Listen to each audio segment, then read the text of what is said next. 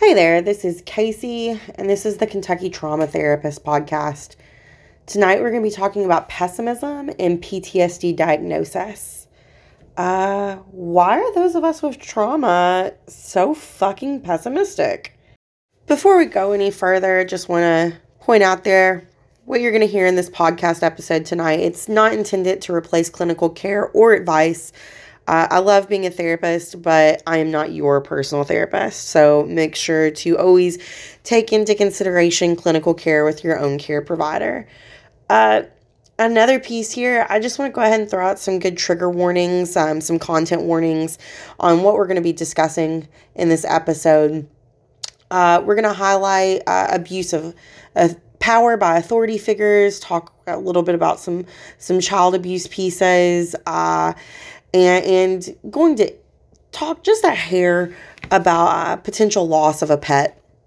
So with that being said, let's dive on in. I recently came across someone who provided a very interesting lens on how to view PTSD, and I just really appreciate it.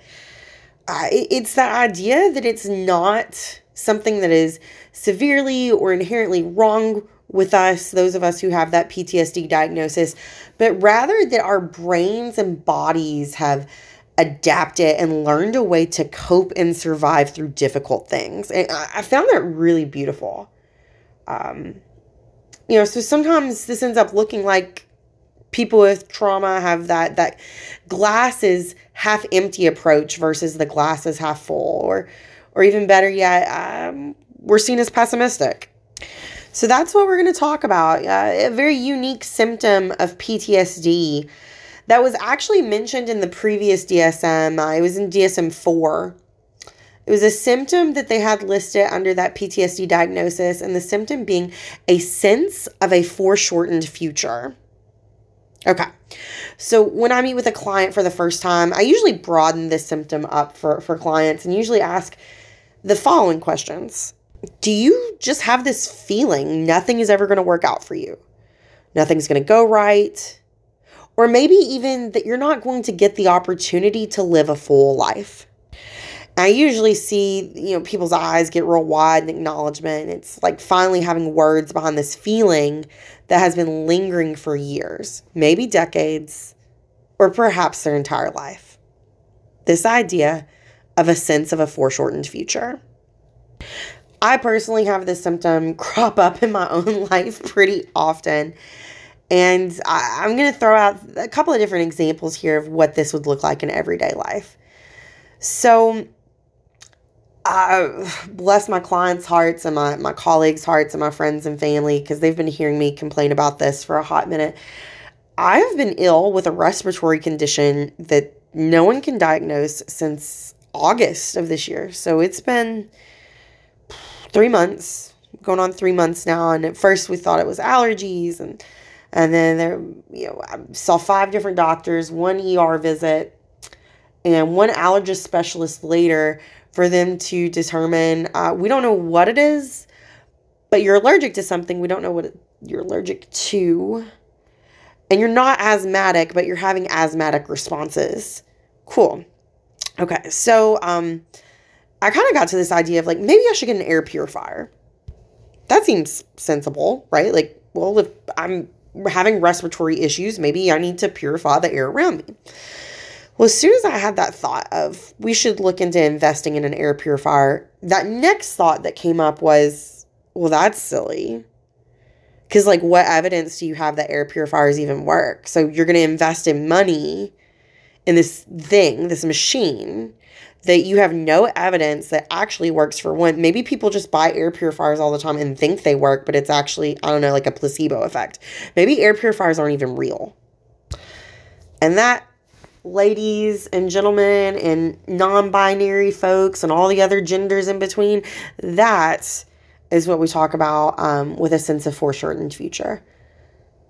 Making that gigantic leap of, it's just not going to work out. What's the point? Another example I'll give is, my dad. I talk to my dad pretty often, and I'll give my dad a call. And if he thinks even for the slightest hint something is off in my voice, he will startle me with, it'll be like me, he answers the phone. He's like, hello. And I'll be like, hey, Dad, what's up? And he's like, what is wrong? What is going on? And then I instantly panic because I don't know, what is wrong? And my brain jumps to, oh my gosh, maybe something is wrong. And I didn't know anything was wrong. But technically, wait, what is wrong? It's that instant panic, that assumption, like, nothing's going to work out. Like, there's always going to be something wrong. I think of a much more drastic example. I had a family member whose mom, every time they would watch a TV show together, if there was a teenager or a female cast, I don't know, actress that something seemed off and you couldn't figure out what the punchline or what the theme of storyline plot, there we go, I'll come up with a word eventually, what the plot of the story was going to be, their mother automatically assumed that they were a victim of sexual abuse. That was always their gut reaction. Oh no, do you think this character is a victim of sexual abuse? And like, that's very interesting how our brains just automatically go to that sense of it's not going to work out, that something's wrong there. When trauma comes along, it takes bits and pieces away. And I think especially when it comes to that notion of trust, a sense of security, that faith that things are going to work out the way they're supposed to. And we can't make sense out of trauma. I mean, there's no mathematical equation that exists to explain why one parent abuses one child but not the other. Or perhaps why one child gets left behind and the other gets taken. Or why 1 out of 3 girls and 1 out of 4 boys will be sexually abused before they reach the age of 18 in the state of Kentucky. Now, there are factors that can certainly predict trauma. And if we look at the state of Kentucky within itself, I'm not sure the most recent number, but we tend to be in the top 5 for the nation in regards to number of child abuse cases. What makes Kentucky unique? Gosh, you know what? That's a whole other episode we'll have to cover another day. But for right now, let's getting back to the task here at hand, the sense here of a foreshortened future. There are loads of examples that exist, but I want us to just highlight a couple that I think would probably be the most relevant to folks that I encounter, in my own client population and other good folks of Kentucky and rural areas as well. I want to first highlight loss of trust in systems that are destined to protect us. I'm sure all areas of the world have their own version of community mental health, but we look at local community mental health. You have these therapists who may be assigned caseloads of 50 plus clients, which is ungodly. And then we see these clients who get kind of buffered around in the system. Why should we expect them to trust or get close to a therapist when eventually they'll just leave? Community mental health generally doesn't pay super great. It's not necessarily for profit, but not always not for profit, or non-profit, but the turnover rate is so high. So we see these clients get jaded, maybe sometimes especially clients who need these services more than anyone.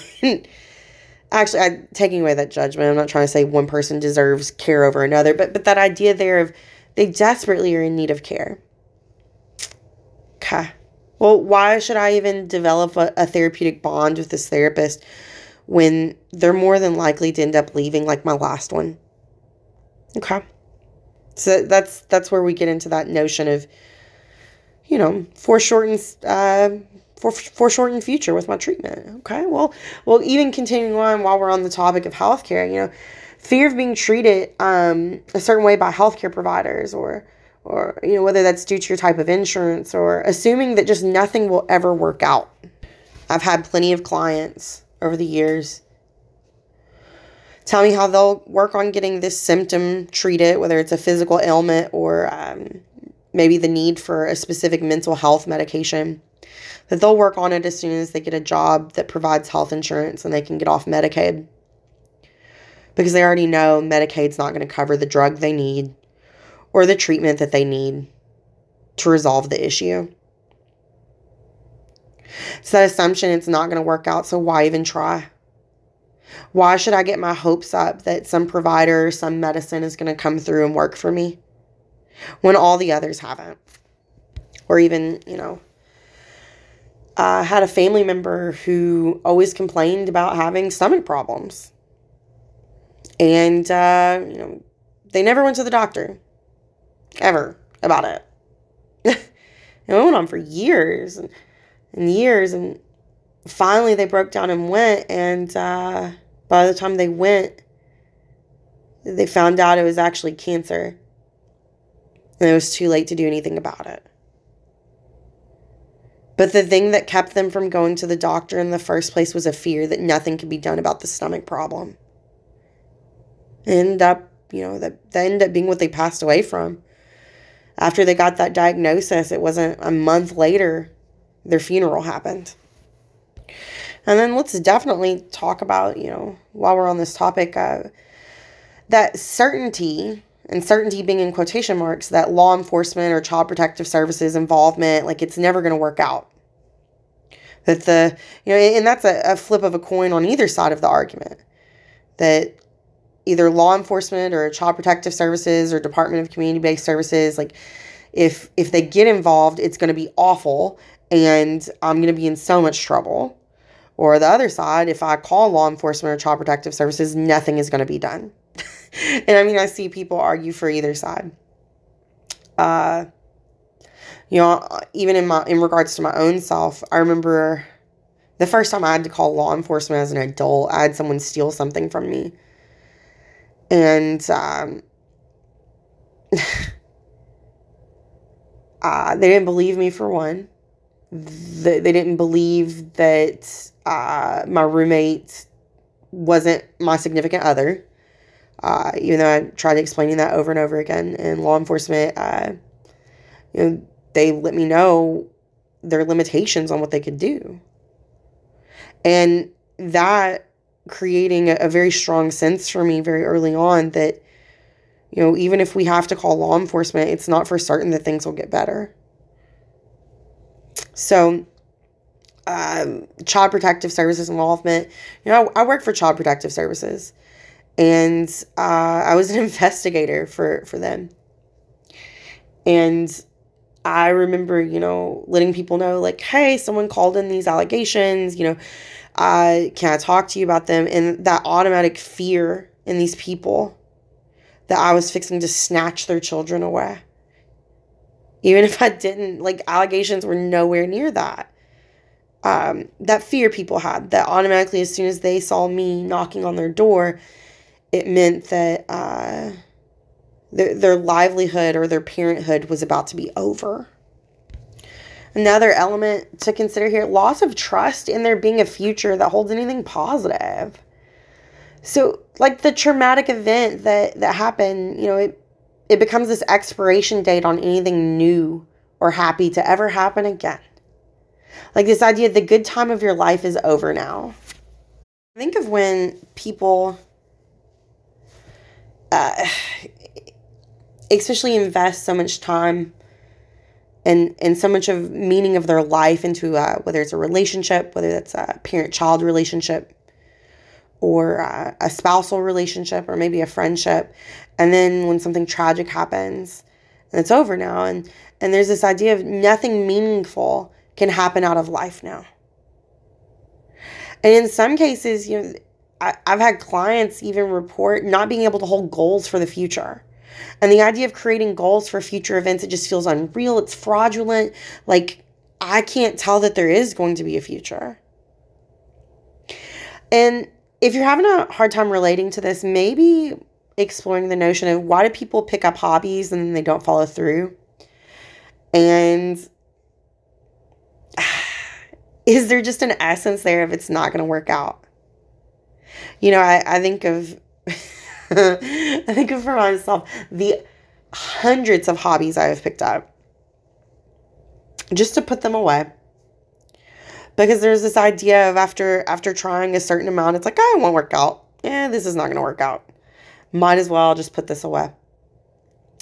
And that was from roller derby and roller skating to painting to insert whatever. It's just this idea that there's no future in this. Go ahead and put it away. And then the idea of a loss of sense and a future at all. Money, for example. Why even save money if I'm going to lose it all to the creditors one day anyways? What's the point? Why should I even go to work today? Because most of that money is going to be taken for child support anyways, I'm going to die one day anyways, so what's the point in quitting smoking? My teeth are probably all going to rot out anyway, so let's keep dipping. And then continue to use that for substance abuse. What's the point? Or why go to college or tech school and study for this exam when I might not even have a home to go to at the end of the month? Because I don't know how I'm going to make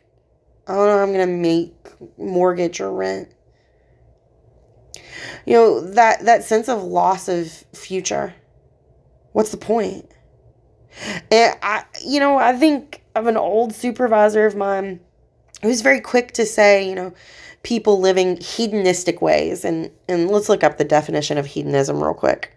Okay, we got this. According to Oxford dictionaries, hedonism is the pursuit of pleasure, sensual self-indulgence. Okay. I would go to argue that a lot of folks that maybe we judge for hedonistic behaviors, it's really, they just have this sense of, I don't know, maybe they have trauma history. Maybe they have a sense of foreshortened future. Why would I save for tomorrow if I could live today? Because I don't know when I'm going to die. All right. I want to offer this question. I don't know the answer. It's just a question. But, do we as trauma survivors have a sense of foreshortened future? And then, therefore, we participate in behaviors that literally cause us to have a foreshortened future. Okay, that was a little heavy on the language. Let me try and find another way to put that. So, those of us who have survived trauma, we develop this sense of foreshortened future, this symptom of PTSD. We just assume things aren't going to work out for us. So if we already assume things aren't going to work out, do we then do behaviors that literally cause things to not work out? Oh shit, I think what I'm getting to here is, do we self-sabotage? Of course, right? That's what this is. I think I answered it. I didn't plan on answering that question, but I guess I did. Yeah. If nothing's going to work out, then fuck it. Why not? If I'm not going to get that raise at work, then why should I care if I show up on time? And then I don't show up on time enough, guess what? I end up losing the job. So just, self-sabotage.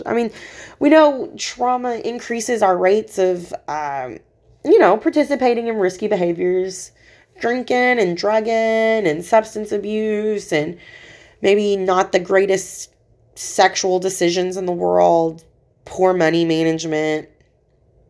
All the things, right? So that would make sense. No one asks for trauma. And we did not victimize ourselves by any means. But once the snowball of foreshortened future begins, I definitely do feel like it's something that can kind of essentially become an avalanche. So how do we end the avalanche of doom that we call a foreshortened future? Well, shit, isn't that a great question? I think I'd start off by saying, I get it.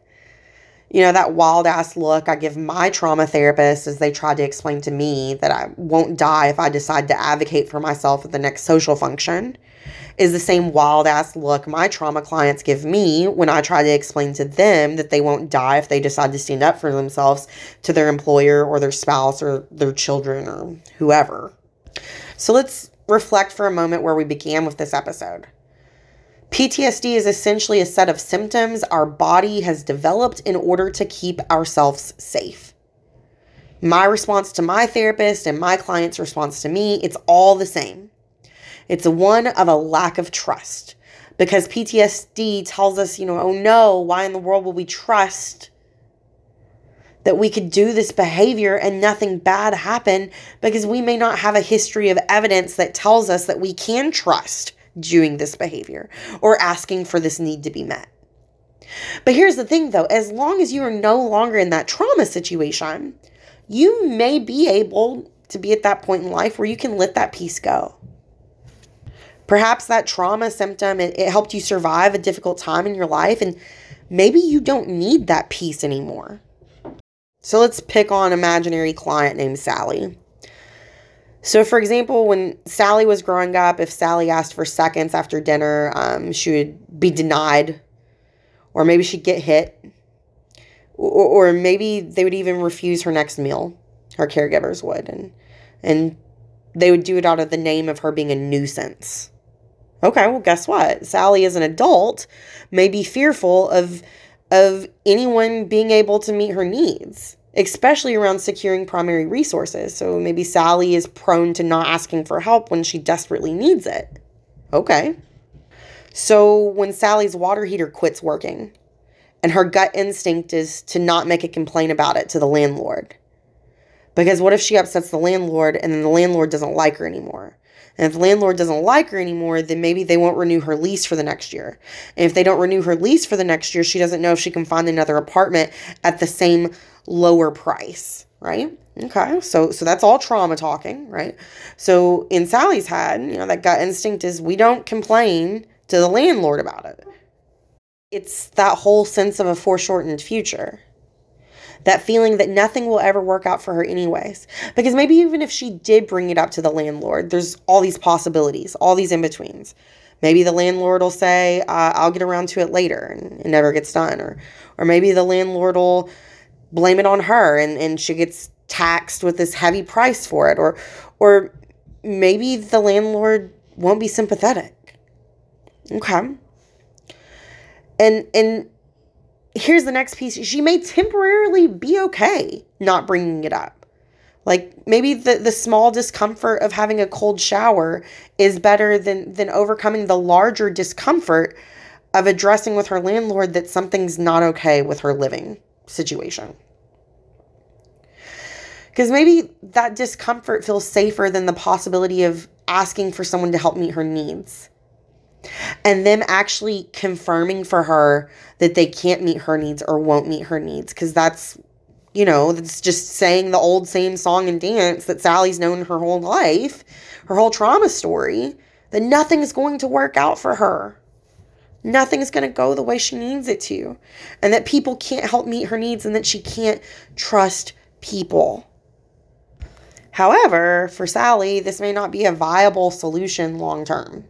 I mean, I don't know about Sally, and I can't speak for Sally. I mean, after all, Sally is completely made up here, folks. But I do know for myself, I have taken way too many cold showers in the past to willingly go back. And this is where our trauma responses may no longer be helpful. That sense of a foreshortened future, that notion of I better not get my hopes up, because if I get let down again, it may be the end of me. Listen, it may be time to let that piece go. Now, I don't want to get this twisted or confused with the notion of toxic positivity, because you're right. I can't guarantee that things are going to work out. And at the end of the day, I don't know. Maybe Sally's landlord's a total dick. I don't know. Maybe he won't help with the water heater. But what we know for sure is if Sally doesn't bring it up to the landlord is 100% for sure not going to be able to solve the issue. A tool that I find really helpful with the sense of foreshortened future being a symptom of trauma, it's a tool called decatastrophizing from cognitive behavioral therapy. You can actually Google that. There's a nice little worksheet from Therapist Aid that's really helpful in that. And, just to give you an example here, decatastrophizing is the idea when you are catastrophizing, the worst possible thing's going to happen. Going back to Sally, if I ask my landlord to come fix my water heater, they're going to confirm that they can't ever help me and that actually I'm a nuisance and don't deserve good things. Okay. So maybe, but, or maybe not. And, I think for me, for example, I think of my dog, I don't want to say his name too loud because he might come running out, but his name's Jack. Um, Jack's ran away, I don't know, maybe 40 times. I swear it's not because I'm a negligent dog owner. It's because there's a hole in the fence at the dog park that, I don't know, he can figure out how to get out of. Or the 1,000 times he's found a way to wiggle out of a collar, no matter how tight it is, or a harness, or all the different things I've tried on him. Or how slippery he is to run out the door, or to dig a hole under a fence, or insert whatever. Jack has found a way. He's done it. And the second he runs away, my first thought, he's lost forever. He's gone. He's dead. It's over. That's it. I'll never see Jack again. He's going to go die alone miserably or get run over, and that's the end. And that's where the tool decatastrophizing comes in. So decatastrophizing would ask you, all right, what are the odds of the unwanted thing actually happening? Okay, like give me a number here. On a scale of 0 to 100%, what is the ratio of this possibly happening? And then what are the potential risks if they do? What is the worst thing that could happen? And if it were to happen, what are the chances of that thing happening? Like seriously, give me that percentage. Write it down. And what is most likely actually going to happen here? Even if the worst thing does happen, what is the likelihood you will be okay a month from now? Or even 6 months from now? A year? Or even 5? And here's the thing, Jack always comes back. I swear, he's like a cockroach. There may be a day he doesn't come back. There may be a day he runs away and that's it. He's gone for good. He's off to go fight or wrestle something 3 times as big as him. And just to explain for reference, Jack is about 25 pounds, maybe 30. He's gotten a little bit bigger in his age. But, when I adopted Jack with my previous partner from the Humane Society, he was such a shit. They couldn't even keep him in the back with the other dogs. Okay, they had to keep him up front in the cat kennels because he kept starting shit with dogs that were 1,000 times bigger than him. Some of the times he's ran away, a bulk majority of the times he ran away, I was living in a small house, near the center of town, and we had neighbors down the road that had pit bulls, and Jack would run away, and, that instant thought, oh no, it's over, Jack's gone, Jack's gonna die, Jack's never gonna come home. And a good chunk of the time we would find him, down there where the neighbors kept their pit bulls, the pit bulls would be barking at him through the fence while Jack's hiking his leg, pissing on their faces. And you could snatch him up while he was peeing on them, midstream. That's Jack for you, my little old guy. The reality is, 40 times that he's ran away, there's 40 times he's came back home.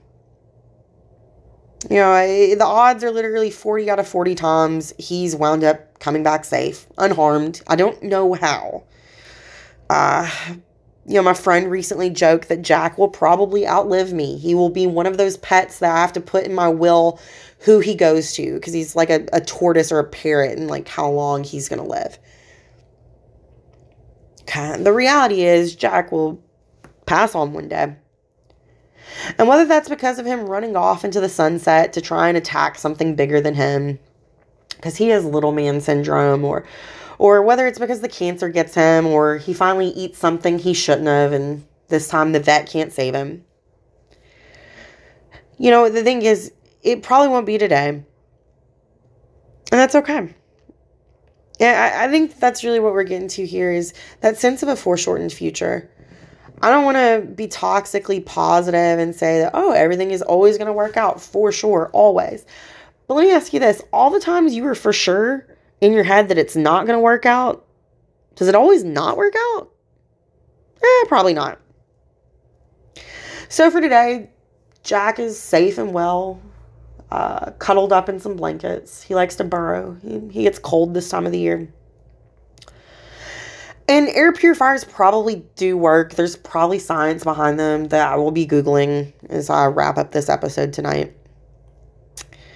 And the reality is, we will probably figure out what in the hell is going on with my respiratory issue, and I will probably get better. And that sense of a foreshortened future. Don't let it bog you down today, if you can avoid it. And if you can't, try and decatastrophize it. Try and point out the flaws in the idea that nothing is ever going to go your way. Try and fact check yourself if you can. Remember, feelings aren't facts. And even if it feels right now like everything's going to end, nothing will ever work out. Remind yourself that that's just a feeling. And that you don't have concrete proof or evidence. Well, maybe you do. I don't know. But most of the time we don't. That absolutely things will just be terrible and shitty for the rest of your days. But with that being said, I got to rest up my voice to prepare to see my wonderful clients tomorrow. I'm so grateful to work with. And as always, it's a pleasure and a privilege to get to talk to you, even though I might not know who you are. Some of you I do. Some of y'all drop me a line here and there and let me know that you're listening. I want you to know I really do appreciate when you do that. But thanks, though. Thanks for giving me an opportunity to talk to you about this interesting component of a PTSD diagnosis that existed a DSM ago. It may not be in our current DSM, but I do think it's pretty relevant. So with that being said, I'm going to sign off. Again, my name is Casey. The Kentucky Trauma Therapist podcast is what you've listened to. And you take care out there. Happy holidays.